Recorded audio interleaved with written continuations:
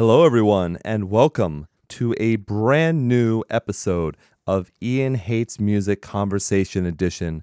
My name is Ian, and tonight, once again, I get to speak to one of my favorite vocalists from one of my favorite bands. Tonight on the show is JT from Famous Last Words, and I am also excited because their third full-length album, The Incubus, comes out on Revival Recordings on September 30th. It is going to be so good. And obviously, I talked to JT in depth about the album. I am very much looking forward to it. He's very much looking forward to you hearing it. So before I go all crazy with this intro and everything, this has obviously been a huge year for Famous Last Words with signing to Revival Recordings as well as with releasing The Incubus. This is going to be huge for them. And yeah, I just can't wait. So without further ado, let's get to the conversation I had with JT. In order to give you a taste of The Incubus, we're going to play the two singles that have been released so far. So going into the conversation, I'm going to play Pretty in Porcelain. And coming out of the conversation, I'm going to play The Judged. So here it is, Pretty in Porcelain, off of the new album, The Incubus, out on September 30th. Enjoy.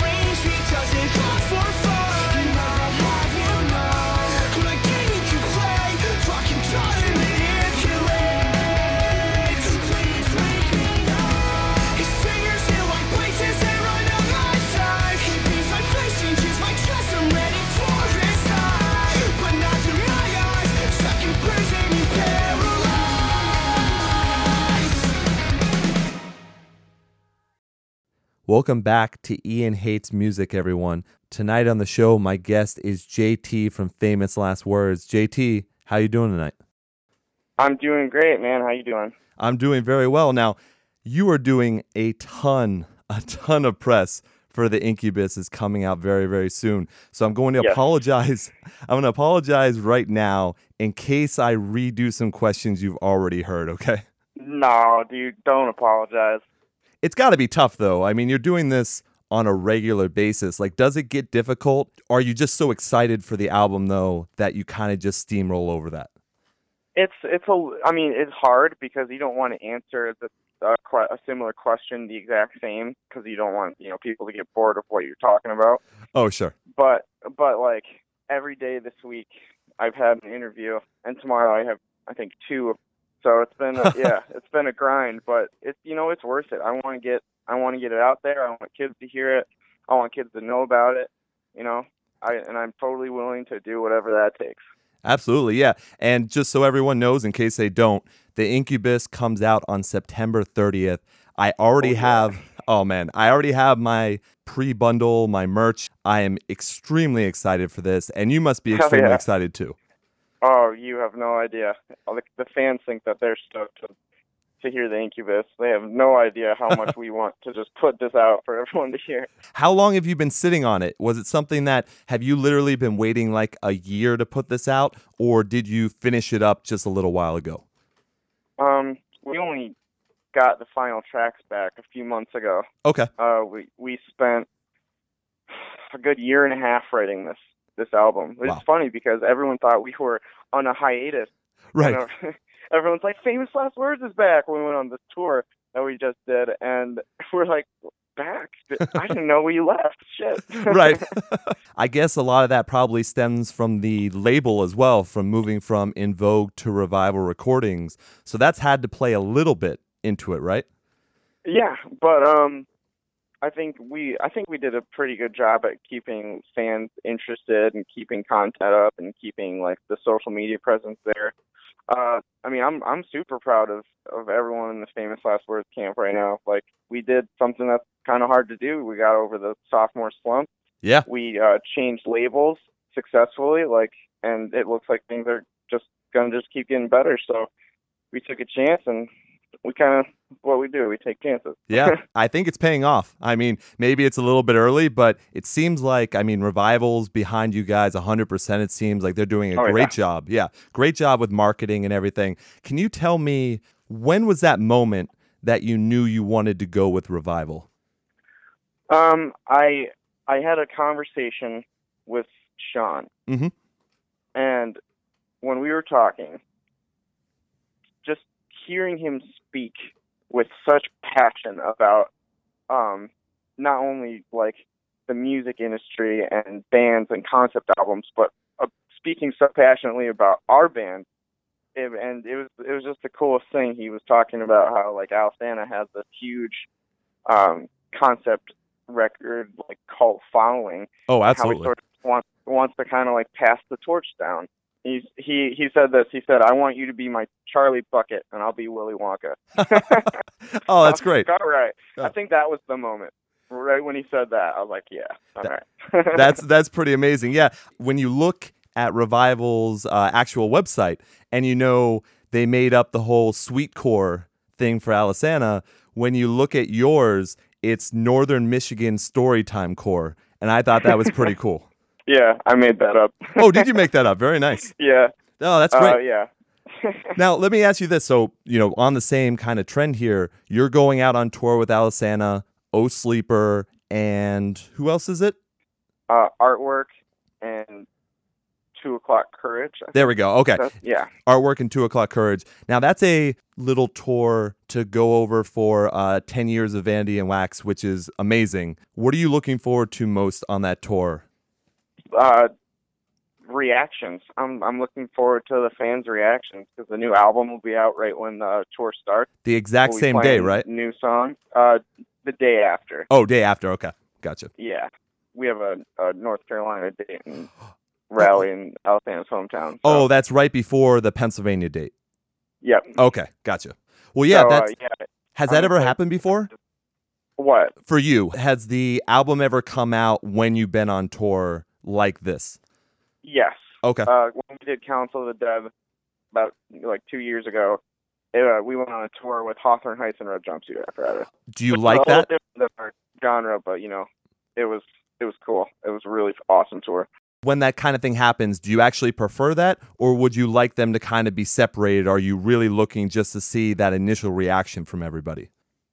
What do you mean? So when you did that tour originally and you had Council of the Dead come out, and then now you're going to have the Incubus come out while you're on tour as well, I think some bands might be a little different, where sometimes they might like people to digest the album a little bit more before going out on tour and seeing everyone sing along with it. You're going to be dropping the album and you've done it before. So do you actually like to do it that way, or would you prefer to have people digest the album a little bit more? 100% would like to tour on the first couple of weeks, because one, it helps CD sales a lot. Oh, very nice. And your CD sales in the first 2 weeks are so huge in like what you're going to be able to do in the future. Right. Like, so that really matters, and that's just a huge push. So I mean, and we've already come out with, this is our third full-length album. Right. And we have, singles from the other songs, and we'll be playing some of them on this tour. So, they'll hear songs that they are familiar with.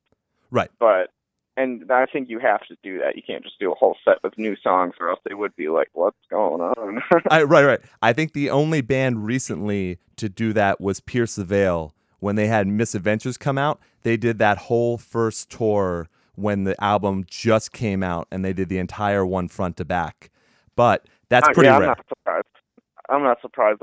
They can get away with that. Exactly. Very true. That is really true, actually. When you're doing so many concept albums, and the Incubus, once again, is another concept album, have you wanted to go out and do one completely front to back and see what that type of experience? Totally. Yeah.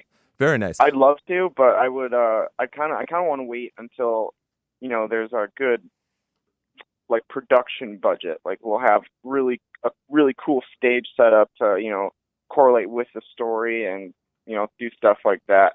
It would be fun to play it from beginning to end, but I feel like there'd be a part of me that would be really sad if we didn't have like a cool production for the show. Like, I'd want to make it into a big show, right? Not just a band playing. Do you have bands that you used to like to see live that did production like that? Because for me, I think of like Rammstein, I think of Marilyn Manson having that big production budget. Is that the kind of thing you're looking to pull off? I saw this DVD that Panic at the Disco put out for their first album, and their whole tour that they were doing that was on that DVD was insane. Like, the production was so cool. They had dancers, they had like it was just awesome. It was a show. It was so theatrical. And it was, I think like that's a huge part of it. Like, kids don't just want to hear music anymore. They want to be entertained. No, that's true. I mean, attention spans are pretty short. That's pretty for sure. Short right now. No, that's very true. I guess, is that the ultimate goal then? Is that to do that story on the stage as well? I guess, would that be around like next album or so that you'd want to try and do something like that?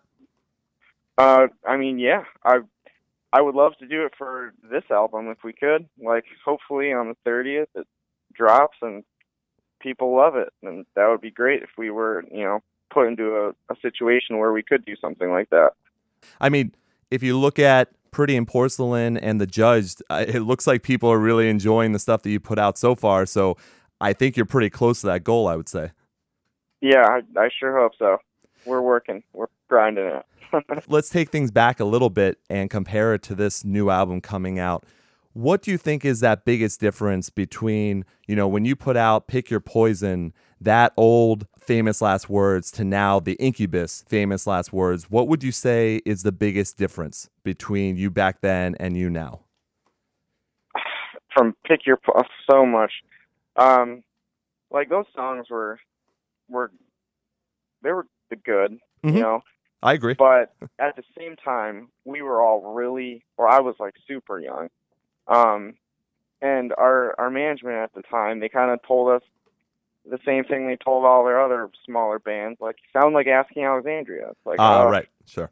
And you know what? Being a young band that didn't know what the fuck was going on, like, we took their advice and we listened to it, and like, I wouldn't say we directly ripped off of it, because I don't think any of it is a direct rip off of anything from Asking Alexandria. No, I wouldn't think so. we were naive. We didn't know what we were doing. We didn't really know what we wanted yet. Right. So, and you have to go through those periods of experimenting and trying new stuff until you find your own sound. And I think the Incubus is us finally really like honing in this perfect sound for this story, especially. Oh, that's very exciting. No, that's great Yeah, to hear. and it's a story. Right. Two-Faced Charade was the first concept album. Yep. And we've been doing stories since then. And Pick Your Poison wasn't. So Right. That was your only one that really wasn't. Yep. So it was after that one was released, and we just weren't really that happy with it. I mean, we liked the songs, like Starting Over. I love that song. That song's about my daughter. Like, right. It's a great song, but it just wasn't it, So after that, we were like, all right, well, we're gonna do a concept album. We're gonna do a crazy concept album. And originally, I wanted Two-Faced Charade to follow the storyline of Phantom of the Opera. I was just gonna rewrite music. And they're like, no, don't do it. That's a terrible idea. And I was like, okay, we won't do that. We'll just write our own. Right. They meant, like, don't do concept albums as your first record. That's a bad idea. Exactly. You're setting yourself up. And really, you could be setting yourself up, but as long as you can keep finding inspiration for new stories and stuff, I think the concept album is almost a freer form of art, because each story is different. Each story is going to have a different vibe. So each album's going to sound different. And you know what? If you're at a softer part in the story where, it needs maybe it's like a love part and it's just soft and happy or whatever, we can do a song that sounds like that. And then if there's a super angry part of the story, we can do a super happy song. It's really opened it up to let us do whatever we want, really. And that makes... yeah. Go ahead, sorry. Yeah. Well, if it makes sense in the story, then it makes sense in our band. Yeah. And if you have a really fluent story with like just really good flow, and you can correctly capture that with the music and the lyrics and the melodies and everything, then your album is also, I found out, it's also going to have incredibly good flow. So, and that's what we like to do. I want our albums to be albums that you can listen the entire CD from the first song to the last song, without feeling like I have to skip a song. No, absolutely. And I think that does hold true for your albums. It's very strange because I'm a huge fan of concept albums. I'm a huge mark for them. And I'm always extremely impressed with bands that can do them well, because it is, like you said, there's that freedom to it, because it's giving you like almost like the best of both worlds, because you're getting almost a novelization of the music plus the music on top of it. So it's giving you that extra realm of possibility. But a lot of bands have failed in the past doing it, and a lot aren't ready to tackle something like that because it is more difficult. And you guys have a lot of work. Exactly. And especially with like the difficult topics we talk about. Yes. You got to do it right. You got to do research. You got to take notes. You got to like develop characters, develop a storyline. Like there's all that goes into it on top of the regular band stuff. So right. But really it's just what we want to do. It's what I want to do. It's fun. I enjoy it. I like telling stories. And I get, my messages across. So we love it. I mean, other bands, I know what you mean. Like sometimes it kind of sounds like like maybe they're trying too hard to be different or theatric, which is cool in their own right. Sure. I'm not like a huge fan of too much experimentation. Like I want to make sure that the song is still, listenable to anyone, even if they don't know it's a concept album. Right. Yeah. Even if someone goes ahead and they're searching around for music and they happen to hear a track wherever it is, they're still going to be able to fall into the story somewhere. Exactly. And that also comes like in play with the lyrics too a lot, is you got to find lyrics that are vague enough but also have their specific moments where you can get details and the storyline across. So yes. You kind of have to find this middle ground where, you have to get the story out, but you also want it to be just a really good song in general. So It's really finding that line and making sure you're walking right on it. Now, is that something you are just completely accustomed to now with how many times you've done it? Or is that something you still strive for and it's still a lot of work? Like, I know you do a ton of research, and we'll talk about the Incubus a little bit more later, but for just writing a concept album in general, do these ideas come to you pretty regularly and you're able to kind of move your research and move your story all together easily? Or is it something that you struggle with from time to time? Well, it's weird because I've never had a story come to me when I'm trying to think of a story. Okay. It doesn't work that way. It just kind of, I'll be maybe on a long drive and suddenly some crazy ass story will just hit me. Okay. And I'll write it down in my notes, like on my phone. Okay. And Gotcha. maybe I'll be like, all right, this is the album. And I do this test, I call it the Twilight Zone test. And essentially, if I can imagine the story as a Twilight Zone episode, it will work because it'll work in the time frame. It's not too complicated. There's not like too many details that will muddy it all up. And that's really important. Like, you could have a really great story, but if it's like too much, that's when you kind of start crossing that line from having like a good flowing album to something that was just going to be really hard to get unless you're like a super diehard. Right. And I think that might even be, and I'm a super diehard fan of Alesana, and I think that's what happened with Confessions a little bit too with some fans. But the diehards really got it, and other people were like, what? Where'd that come from? But now they have the book out, and that helps to explain a lot of things. Yeah. Is that something you would ever want to do? Yeah. With Two-Faced Charade, we actually released a short story with it online. Yep. And you did the whole short film as well. The short film, yeah. No, that was awesome. I watched that again today to get ready for everything. And wow, that is a brutal short film that is done really well. Thank you. Absolutely. Was fun. It was a ton of fun. Yeah. I mean, I love doing the extra content to help the people who do want to like know more about it. Like, I want to make it available for them because that really I feel like creates a kind of relationship between the fans and our band to where they will be lifetime fans. Right. Like, we might release a record they don't like very much, but they might still support us anyways. Like, yeah. The quality of our fans, I've really noticed recently, especially, is just out of this world. Like, they are so loyal and so awesome. Yeah, and you we're guys... We're just really lucky. You guys are also very fan-friendly, too. You have the competition or the contest right now with the signed guitar. You're doing the share contest for all the merch bundles. I mean, you also put a ton of work into those merch bundles. There's a lot of really unique stuff. I wanted to congratulate you or say at least that the imagery with the puppet hand, holding the strings and everything is really nice. Thank you. Yeah, a guy, he's from Canada, his name's Andrew Wilson. He did drawing for each one of the songs, and that's in the special edition. So if you get the special edition, you get that, and it comes with this booklet with all the artwork, and the lyrics are laid out, so it looks kind of like a storybook. Oh, very cool. All right, I'm looking forward to that. And it turned out so cool. Oh, I can't wait for people to see it.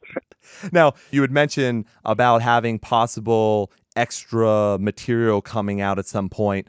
Once you're all started with the Incubus and everyone's been able to listen to it and it catches on, do you think there'll be anything that you might be moving in a direction towards for extra content with that as well? Maybe. I'm always up for it. I always love doing that stuff. It's just, it really comes down to time and money. Right. As shitty as that is, like, we do absolutely everything we can with the resources we have. Right. And I think, like, over the years that's shown. Like, we've released that short film, and, that wasn't, no one was involved with that except us and the director. Right. Like, so that was just us. Like, there was no one helping us out with that except Charlie Anderson, who directed it, and everyone who he gathered on the crew. And that looks like it's a small budget, but I would not be able to tell if that was just on that was a small budget film. It looked really, really great. When did you decide that is something you really wanted to go for? Because you also had the music videos as well for choice tracks on that album. So what made you go, hey, I really want to try something this different and go the short film route? I always wanted to act, I guess. Oh, okay. I always wanted to try it. Sure. And when we were getting this story together, originally our old bass player Jesse and myself came up with the idea for the story, and then my sister wrote out the short story after we explained it to her. Right. And I don't know, since hearing that, and then we did the music video, and I said, all right, Charlie, if this video gets over 1 million views, we gotta do a music video. And at the time, you know, the only video we had out was Starting Over, and that still only had like 800,000, maybe even less. I don't know. Sure. And you know, so that just seems so far fetched at that time. And so when it hit 1 million, I hit him up and I was like, "Hey, Charlie." Yeah. And he was like, "All right." And then it didn't really hit me that it was actually happening until like he sent me the email with my plane ticket confirmation. I was like, "Oh shit!" No, very nice. And this is happening. Right. And I did want to ask. So you went, and I'm sure you've gotten this before. It's probably a relatively cliche question, but you went into that, and when you were switching between the characters' inner thoughts and what they normally are like, when you switched to the red and the black shirt, was that an homage to a Freddy Krueger type thing? Not at all. Okay. The red and black striped shirt, the way that happened is actually like probably not what most people think. What we did is we also had our friends Chris and Kiri Shelifo. They own this tattoo shop, Rendezvous Tattoo, up in Marquette, Michigan. Oh, okay. And they're old friends of our drummer. He grew up with Chris and Kiri. And we had them do the illustrations for that album. Okay. So they did all the artwork for that. And it wasn't for every song, but it was for, like, the key moments. Right. And when they did it, they just drew the guy with the black and red striped shirt. Oh, okay. That's how it happened. And then, I saw it, and I was like, all right, I should get that and wear it. So I just looked up on Google black and red striped shirt, and I ordered 2 of them, and that was that. And I guess I didn't really think of, like, the branding possibilities of that and how much that would actually catch on, which it was just really, and it was awesome. I loved how that happened. Yeah, that worked out very well. And by the way, so in the beginning of that short film, when the girl actually talks about your tattoo and mentions that it's nice, is that their tattoo as well? One of them is. Oh, very nice. Okay. Yeah, in the music video, on the inside of my right arm, right under where my elbow is, there's this big eye. Ah, okay. They did that one. You can see it. Very nice. In that video a few times, but yeah, that's my favorite tattoo for sure. Oh, that's awesome. Do you normally get tattoos based on your albums? No, I mean, and that tattoo wasn't, it didn't have anything to do with the album. I don't think any of my tattoos have actually had anything to do with the music, except for the Never Give Up tattoo that we all have. Oh, is that that's a band shared tattoo? It is. I originally got it when I was like 16. And I got this rose that kind of wraps around my arm, and right in it says "Never Give Up." And really, I did that when I was so young, just to really motivate me. So if I was ever feeling like, man, this is just too hard, like I don't know if I can do this, I would just like look down at my arm, and I guess when I look at it, I just think, man, am I going to be a super hypocrite and quit? Right. Or am I going to keep like busting and then have to get this thing lasered off my arm because I don't want to be a walking hypocrite. So it was just a big motivator, and then it kind of just turned into a band tattoo. Gotcha. Yeah. And I do have to ask, because I'll get killed for it if I don't. It didn't have anything to do with John Cena from WWE, right? I don't even know. Oh, I know okay, that, but I don't know what you're talking about. It's a good thing. Was that his thing? That's his like motto or something. Gotcha. It's a running. I didn't know that. It's a running gag on the show every once in a while to play his intro music. His whole slogan that was a running gag all over the internet. Yes, exactly. Yeah, that's not the most original thing I've ever done. That's for sure. I just had to check on that. But I did want to also mention: are you also a big horror movie fan? I feel like I used to watch more horror movies around when that film or when the album was being written than I do now. Oh, okay. Craig is like, he's the horror movie buff. Gotcha. And I'm talking about not just horror movies that everyone knows. I'm talking like the B horror movies, like the shitty old, like low budget crap movies. And he just loves that shit. And we'll watch them sometimes, and it's just so bad that it's good. Right.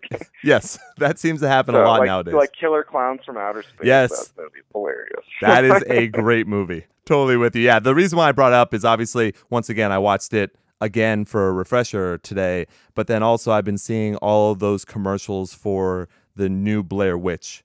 So it's just, that's on my mind now. And a new American Horror Story tonight. Yeah, that's also true. Yeah. Are you a fan? I am. Well, I guess, I don't know, last season wasn't like my favorite. That's the hotel one, right? Yeah. Yeah, I'm too behind. I didn't even finish it. Yeah. I didn't finish that one, and then the one before it wasn't really, the Freak Show wasn't really my favorite either. Yeah, that's the one. I think I did half of it, and then I stopped, and I was like, oh, I'll go back, and then all of a sudden they're on Hotel, and I didn't get a chance to watch that, so I have to go all the way back at some point. But since they're only relatively connected, it's not really like I can't start this one, too. I think he came up with that after the fact.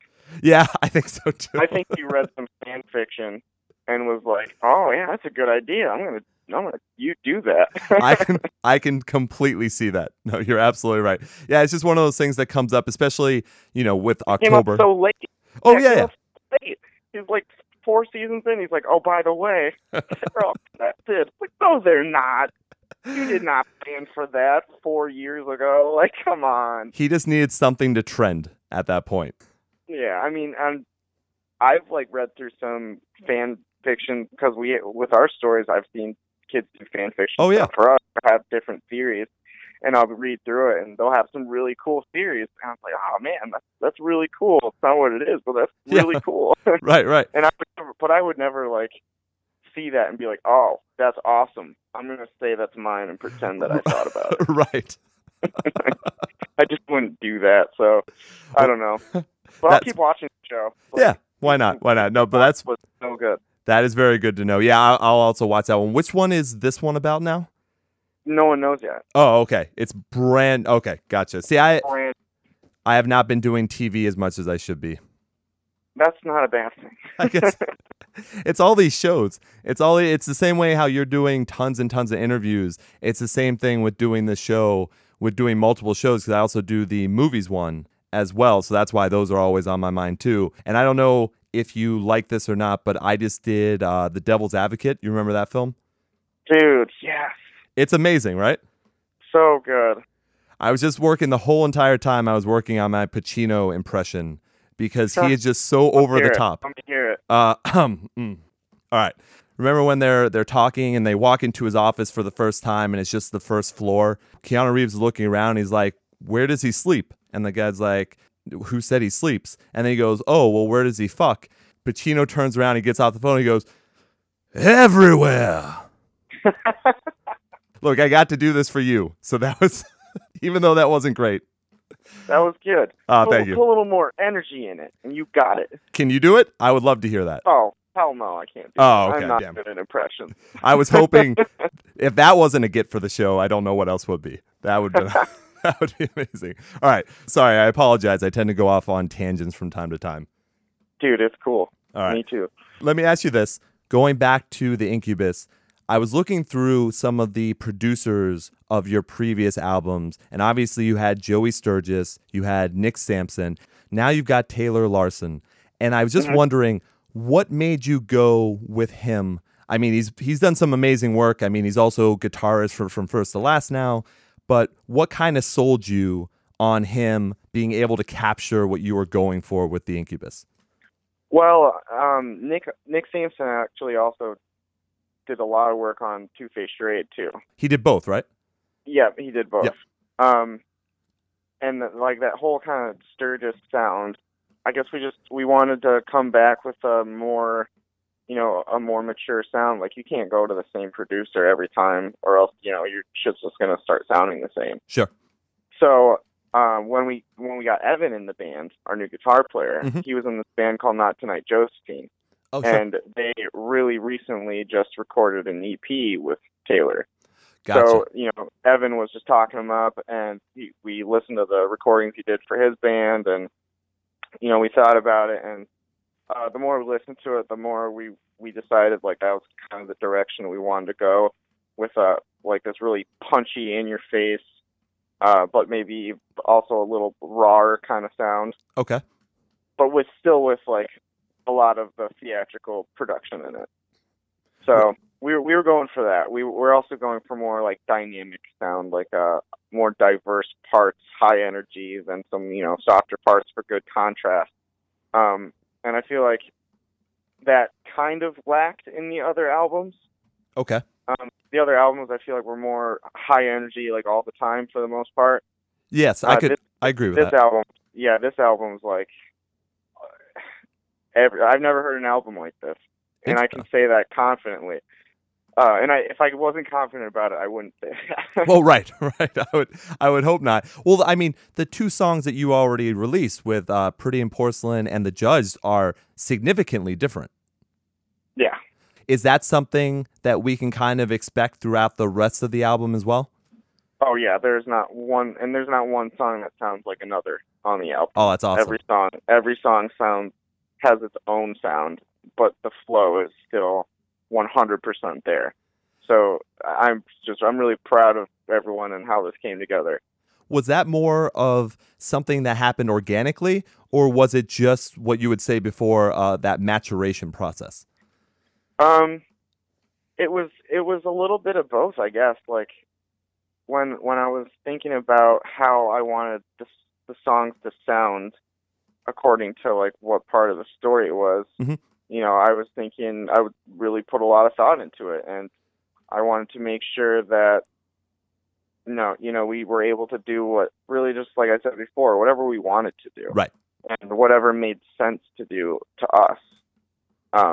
We wanted it to sound like a well thought out album, not just something that this is a post-hardcore song. Right. Enjoy, Sure. Then this is your metalcore song, and this is where you break it down to acoustic. And yeah, I got you. Yeah. Okay.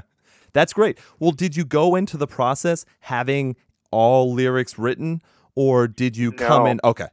The way it's always been is we'll figure out what the songs need to sound like, what mm-hmm. kind of vibe they need to be. Like if it's a darker song, heavier song, lighter song, happier song. You kind of get a lot of information on the direction of your song from that. Right. And then, I totally just spaced what we were talking about. Your process of going from into the studio and choosing how, like, I wasn't sure if maybe since you had talked about when you would... Oh, yeah, the lyrics. Yeah. Wow, we were talking about the lyrics. Okay, yeah, with the lyrics, I don't ever write them before I go in. The music's always first. Okay. So, and like I said, we have to, find the vibes, find what the song is supposed to sound like, and how, that'll also affect, like, the timing, like the BPMs, how fast it's going to be, how slow it's going to be. There's so much that you can get from that information. Very true. And then essentially what I'll do is once the songs are written instrumentally, mm-hmm. I'll go through and I will, I'll separate each part. Like if there's the intro part and then the verse and then the chorus, whatever. And in my notebook, I'll write down a list of all the details that need to be in the song, like story details that have to be in each song. Okay. So that's the stuff I can't avoid putting in. It has to go in there if I want the story to make sense. That makes sense. And is it all on you? Are all the lyrics and everything? Oh, okay. Very interesting. And so yeah, I'll know what I want to say, mm-hmm. but maybe I don't have the lyrics yet. Like I'll know what I need to say, like, but maybe I just haven't found the words, and that's usually how it is. So, for example, I knew what each part in each song was going to be about. Okay. But when we went into the studio, I was still finishing up some lyrics, and I mean, there was 3 days there, and where I just had to bust lyrics out, and I finished 6 songs in 3 days. Wow. Jeez. And it was all. The only way I could have done that is I spent so much time on the story, so much time on the research, development, all that stuff. And then by the time that I knew exactly what each part had to say, all I had to do there was find the words and kind of like piece them together. Okay. It's almost like I had a puzzle Right. that had the picture, but I just had to put the pieces together. I see. Okay. To get the whole picture. So yeah, that's kind of how it is with the lyrics. And this, 6 songs, 3 days. Man, I was going insane. The studio is in a basement and there's no windows, so I didn't know when it was day or when it was night. I was losing it. It was crazy. Is that like, I mean, I would imagine that's a ton of stress. Is everyone being cool with you, or are they like, hey, we got to get this going? Like, where's the story? Does anyone try and help? No. I mean, they know to just like let me do my thing. Oh, okay. That's more the way you want it. You want to finish this stuff by yourself. You want to write it by yourself. Yeah, well, as far as like the concepts and stuff go, like I've kind of taken a lead in doing that stuff, especially because I do write all the lyrics and like all the melodies. And for this album, I actually wrote most of the instrumentals too. Oh, wow. Okay. Yeah, Evan came in and he wrote a couple of songs, but this is the first time I actually wrote the majority of the instrumentals for our albums. Before it was Jesse, our old bass player. Yeah. He wrote with us on Council and Two-Face, and I only wrote instrumentally One in the Chamber and The End of the Beginning on Council. Oh, I see. Okay. And then on Two-Face, it was just like select parts that I wrote, and they were even changed a little bit. So this was the first one that he wasn't writing with us on, and so it was a new producer, a new writer. Everything was very different from our previous albums. Wow. So I had a lot of pressure. Yeah, right. But I knew what I wanted to do, and I knew like how I wanted to do it. And then I talked to the guys, and we talked about, we agreed on the things that we wanted to do with the album, and we just went at it and did. I think this is our best album to date. Oh, I love hearing that. That's great.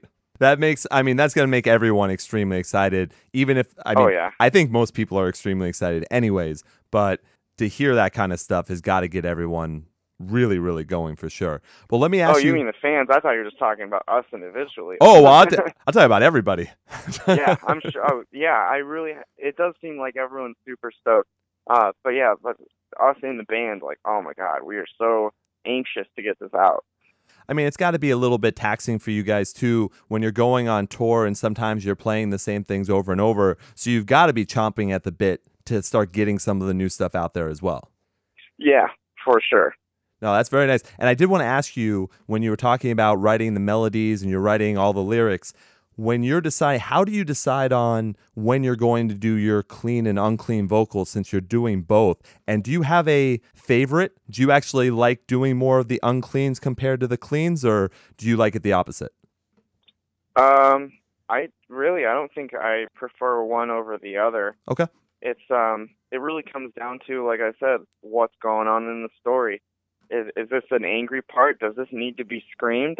Right. Well, and that's kind of how it breaks down. It's like, in the music, does it feel like this part needs to be screamed? And in the story, would it make sense for this to be like screaming or angry stuff? And I take that into consideration. And you definitely do in The Judged, because you're screaming those parts where that's the lawyer, right? Yep. Yeah, so you're separating actual characters by how you're doing your vocal styles. Yep, and I always wanted to do that, and that was the first time I actually successfully did it. I was going to ask you about that, because I think that's very rare. I don't think that's normally, even with other bands that do concept albums, I'm not sure. It was hard. Yeah, I would imagine. That was tough. Was that like just doing it back and forth with myself? Right. It was weird. Do you have a composition of how you do that live? Does someone else fill in for some of those while you're doing it? Oh yeah. Okay. Where there's like maybe it won't be a full part. Yeah. But I have Craig and Matt. Oh. They do backing vocals whenever it's like something that I just physically can't do. Right. Yeah, because you're going back and forth a lot. I mean, that's happened in previous albums as well, and that had to be hard to do live. Because I've seen you guys before, I think, unfortunately, only once, but that's kind of what you did. So that's good to know that that's what you do for the Incubus as well. Your voice is very unique, and you're doing something that, you know, Shane Told does and some amazing singers and vocalists have to do, which is that back and forth, clean and unclean. How do you take care of your voice when you have to do that over and over? Warm-ups and warm-downs. Okay. All right. Make sure you do them every single night. My grandma was a vocal coach for years and years, so she taught me some really good warm-ups and warm-downs and stuff. And then I went to this charter art school from kindergarten to 9th grade. Oh, okay. And so the art classes were mandatory. You had to take. Gotcha. And I mean, at the time, I didn't appreciate it as much as I, should have. But looking back, like, I learned a lot there. So that helped a ton. Choir helped a ton. It really hammered the idea of you need to take care of your voice and know what you're doing, or else you'll lose it. And, that's like my livelihood, so I don't want to lose that. Absolutely. You had to, some of those art classes were mandatory. But when did you find that love for being a vocalist and a storyteller? The storyteller didn't come until later. I think it all started just in 6th grade. I taught myself how to play guitar, and I just started writing songs. I loved it. Wow, 6th grade? Wow. Yeah, 6th grade. That's when I started. That's pretty amazing. That's pretty amazing. So you've known for forever that this is what you want to do. Yeah. Wow. No, that's impressive. Yeah, that's a long time. Yeah, you hear from different bands, especially ones that I'm talking to on the show, and some start in college and some start, they just happen to pick up their older brother's old bass or something like that, and that's where they get it from. I don't know if I've known anyone that has started that young before, so that's pretty cool. Oh yeah, it's been a trip for sure. Yeah, absolutely. Let me ask you this, and I know this is something you've gone over and over again. I mean, I'm looking at the time, and we've been talking for a while, and we've never actually hit on what the concept for the Incubus is. Now, I know what it is, and people who have listened to the show, because we've talked about it a few times on the regular show, they know. But what is your brief summary without giving too much away? What's the concept of the Incubus? It follows our main character. Her name's Christine, and which is actually named after Christine from Phantom of the Opera. Oh, okay. Had to put that in there just because. I can't wait till you announce when you are going to do this concept album on Phantom of the Opera. I don't know. I could never top that music. It's so good. Andrew Lloyd Webber's just he killed it. I can't. Dun, dun, dun, dun, dun, dun. Like, no way. That's like the most intense opening to a song ever. No, I totally understand. I just think that would be amazing to hear something like that. Yeah. But anyways, Christine, yep. She is I guess, I wouldn't say struggling. She is a stay-at-home mom in the 1950s. And she starts blacking out and having these really crazy, horrible nightmares. Right. And she doesn't really know what's going on, and she's kind of scared to really do anything about it because the whole stigma back then towards women was just so fucked. Right. Yes, and so no one really took anything that she was saying seriously, and she kind of had to really battle this on her own, and it sort of follows her story on how she did this. Very interesting. And, now, yeah. Oh, go ahead. Sorry. No, that was it. And I don't want to go. I mean, too much away. Yeah, you don't want to give too much away, and I know you've had to say that like a million times. But Two-Face Charade is a very dark concept that has most likely a not too pleasant ending to it. Counsel for the Dead is a little bit more of a positive. At least my interpretation is that it's a more positive ending than Two-Face Charade. The ending is definitely more positive. Yeah, the whole up to that. The beginning. Right. That is the most depressing album in the history of the world, I think. It is very close. I was trying to compare those stories with some other concept as well. And I think that is very, very high on the list until that last song. Until the last song, which is why I'm going by that last part where it wraps everything up and gives people options. So that's why I see it as more of a positive. I'm trying to... Yeah, that was a tough ending to come up with, too. Like, that took me a long time. Yeah, I'd imagine. We actually recorded the end of the beginning until a few months after the album was already done. Oh, really? Wow. Yeah, because I couldn't figure out the way I wanted to end this. Like, I had this concept with all these people, and they're connected, and it's in the afterlife.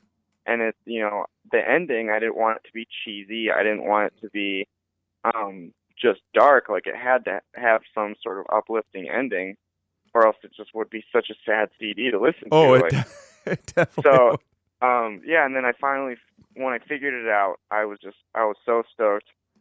And then we drove back down there, me and Matt, actually. Mm-hmm. And yeah, we just tracked that one song. I wrote that song at my work. Oh, I tutored math at an alternative high school. Yeah. And I wrote it on my phone.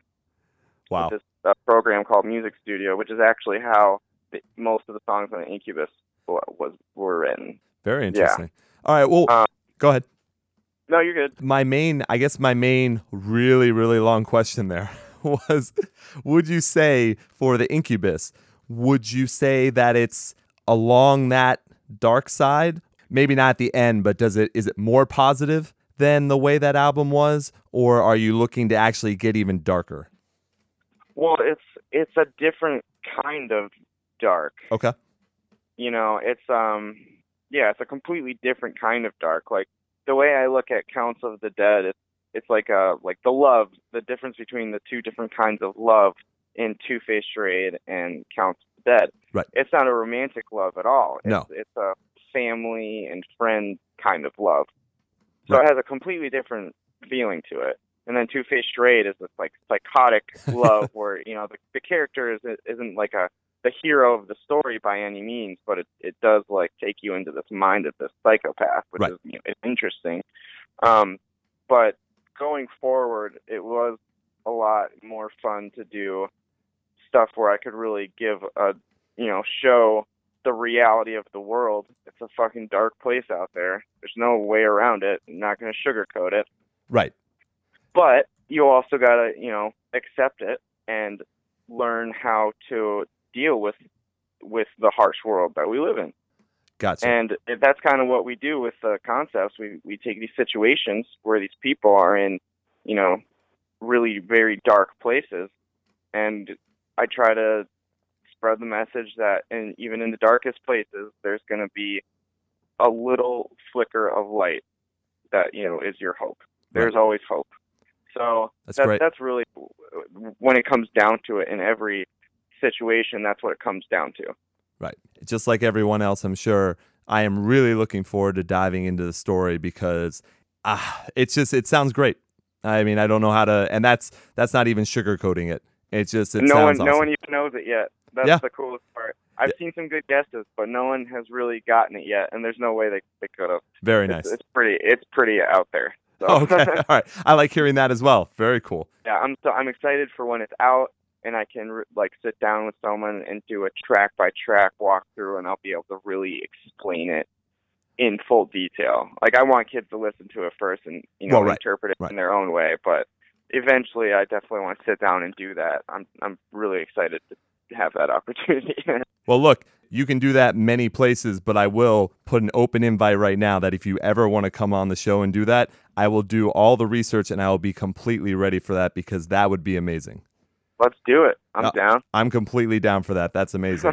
Well, let me just go ahead and thank you so much for being on the show because I think that covers, I mean, look, I could still continue on and talk to you, but I know you've done tons and tons of these. So I keep going too, man. Oh, no, I appreciate it. I just know it's probably best because I'll just go off into a million different tangents and everything, and that's not the right way to go.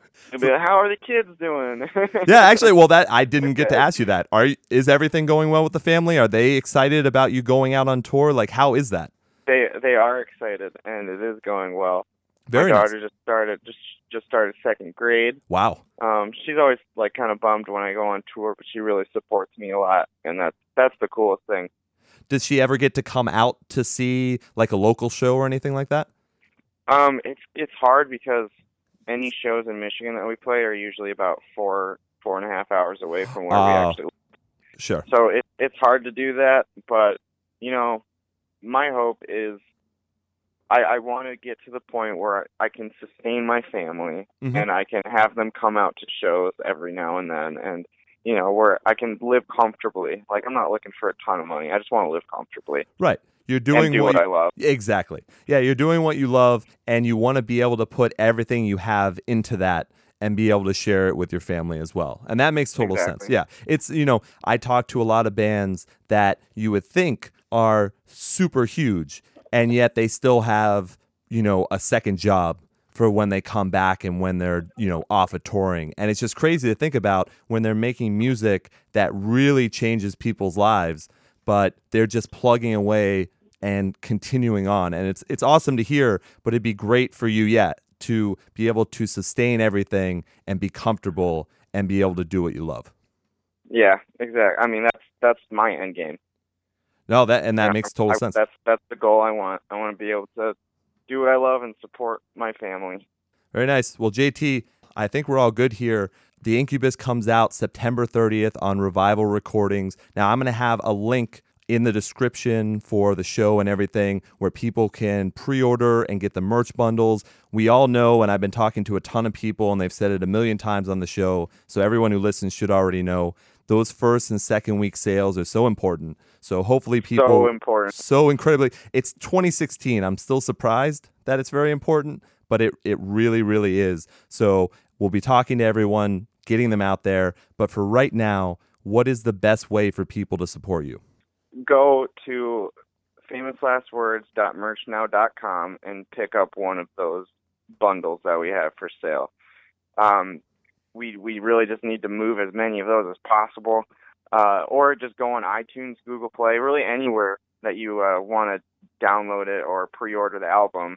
Like, every single sale helps so much, and it's not a money thing. It's really a numbers game. Right. And it's about like opportunities that those numbers can open for us.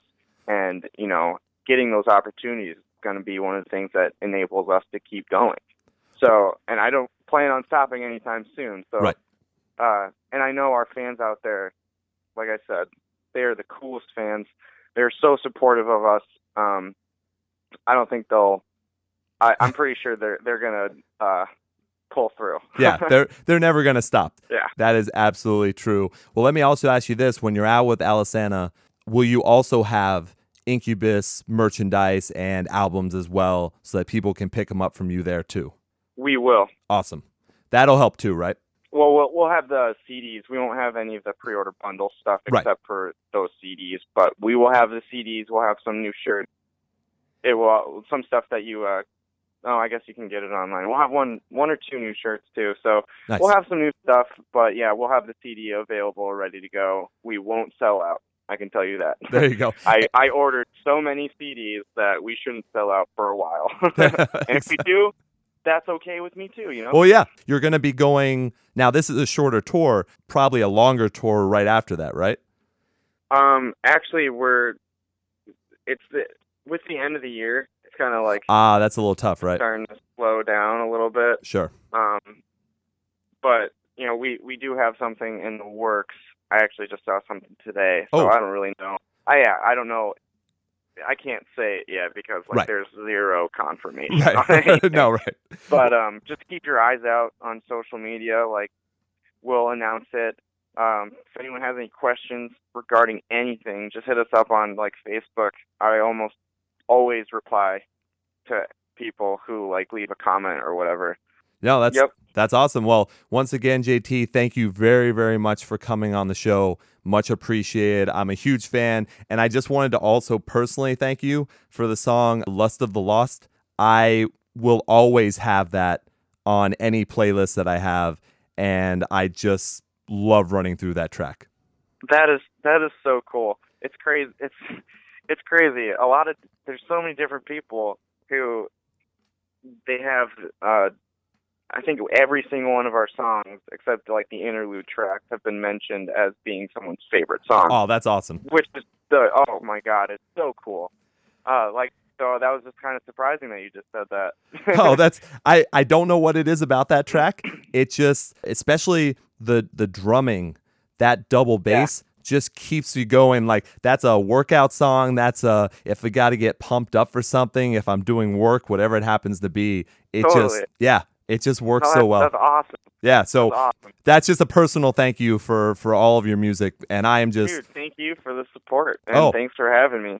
Absolutely. Well, JT, thank you once again, and best of luck in everything. And seriously, I know I put you on the spot by inviting you back, but if you ever want to do that track by track for the Incubus, I'm completely down.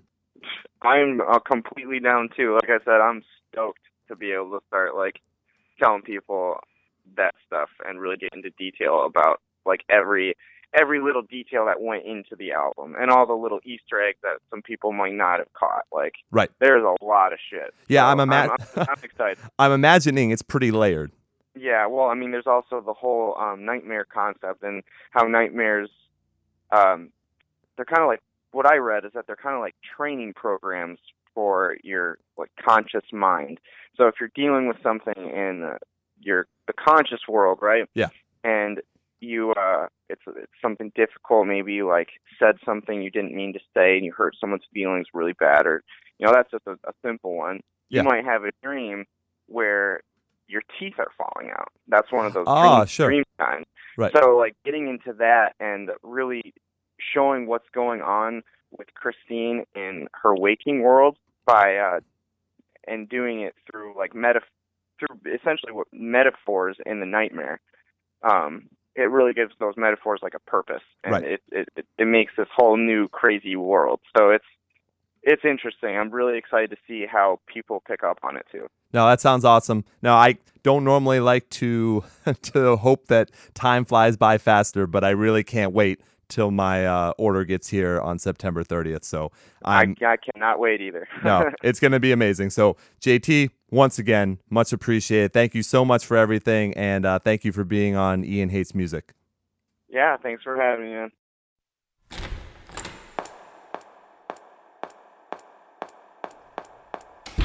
Ladies and gentlemen of this jury, I'm here today to bring this criminal to justice. One whose crime so heinous and evil that I've had the power of the Almighty I sent her soul to hell. I'm not a culprit, I'm the victim of perjury. I swear I'm innocent 'cause I'm the one who's guilty of the atrocities. There's a confession, let's get up with the sentences. This bullshit, he's the one who defiled me. She admitted it, I must confess. I guess it's hard to see who is to blame. Stop calling me outside looking in. Humiliation feels like shame.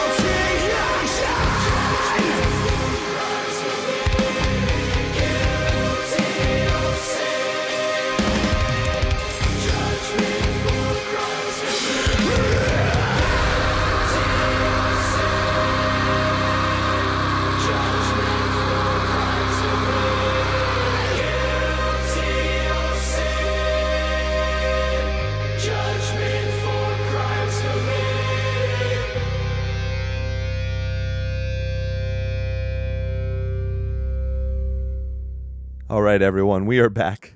I hope you enjoyed that as much as I did. Hey, I got to do my terrible Al Pacino impression for JT from Famous Last Words. I thought that was pretty cool. I also think it'll be awesome if he's able to come back on the show and go track by track through the Incubus, because this is really shaping up to be an amazing album. Obviously, you heard Pretty in Porcelain, you heard The Judged. I am just waiting with bated breath for this new album. It's just going to be great. Once again, what a great move it was for them to go with Revival Recordings. They're just killing it all around. I'd like to thank JT for coming on the show. I know he has a ton, as you heard him talk about, he has a ton of press and interviews that he's doing to hype up the Incubus, even though I really don't think it needs hyping. I think it's going to be amazing. Also, thank you to James for helping set up everything, for getting me in contact with JT, and for working all of this out. That was great. Just like I said before, all of the links are going to be in the description of the episode, so all the links are there, so you'll be able to go ahead and pre-order the Incubus. I recommend that you do. I wasn't joking during the conversation. I did the moment they had every single merch bundle out there. I went ahead and got the one. It's got the hands holding the puppet strings. It looks great.